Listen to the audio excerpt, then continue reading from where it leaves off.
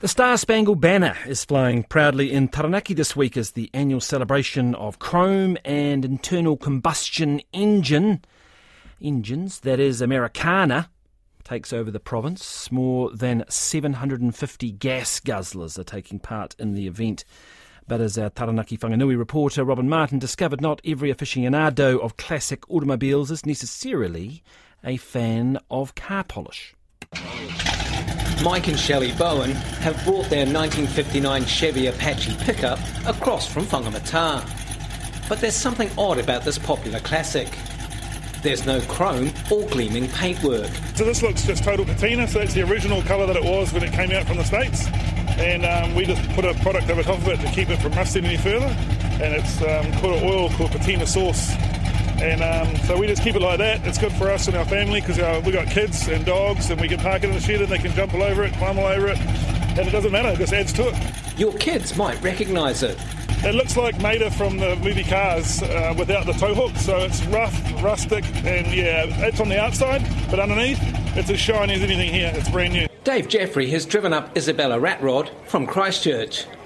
It's part Dodge, but more Mad Max than American graffiti. I built it out of just bits and pieces of cars that I didn't run over with my diggers way back then. And just seeing if I could make a car out of like 7 or 8 different cars. There's no real main component. It's just bits of each different car just to make up one. He leaves polishing to others. No, I like watching them polish them. There was 4 of us that come up and they were all frantically washing their cars this morning. I sort of wet it slightly and thought that was it.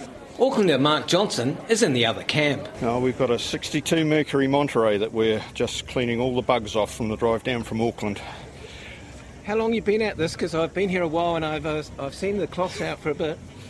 Yeah, probably 45 minutes now, and we're probably not past the windscreen yet. He's unapologetic. I prefer nice, shiny, factory-looking cars, but he's obviously the smart one because he doesn't have to polish it all the time. What's special about this one? Oh, this is a 62 Mercury Monterey. It's a 2-door hardtop. There was just over 4,700 of these made in the day. This is the only 2-door hardtop registered in New Zealand. Event organiser John Ray says Americarna, which is in its 16th year, is going from strength to strength. With our district, the way it's positioned, New Plymouth and Waitara and Inglewood and Opunake and Hara, it's all easy driving, close proximity. The public come out and support it big time. The entrance loves seeing all the school kids, and like I said, the families everywhere. It just works. For whatever reason, it just works. But not everybody is behind it, with Climate Justice Taranaki, Palestine Solidarity Taranaki and the Better Streets Project issuing a joint press release calling for a boycott of Americarna.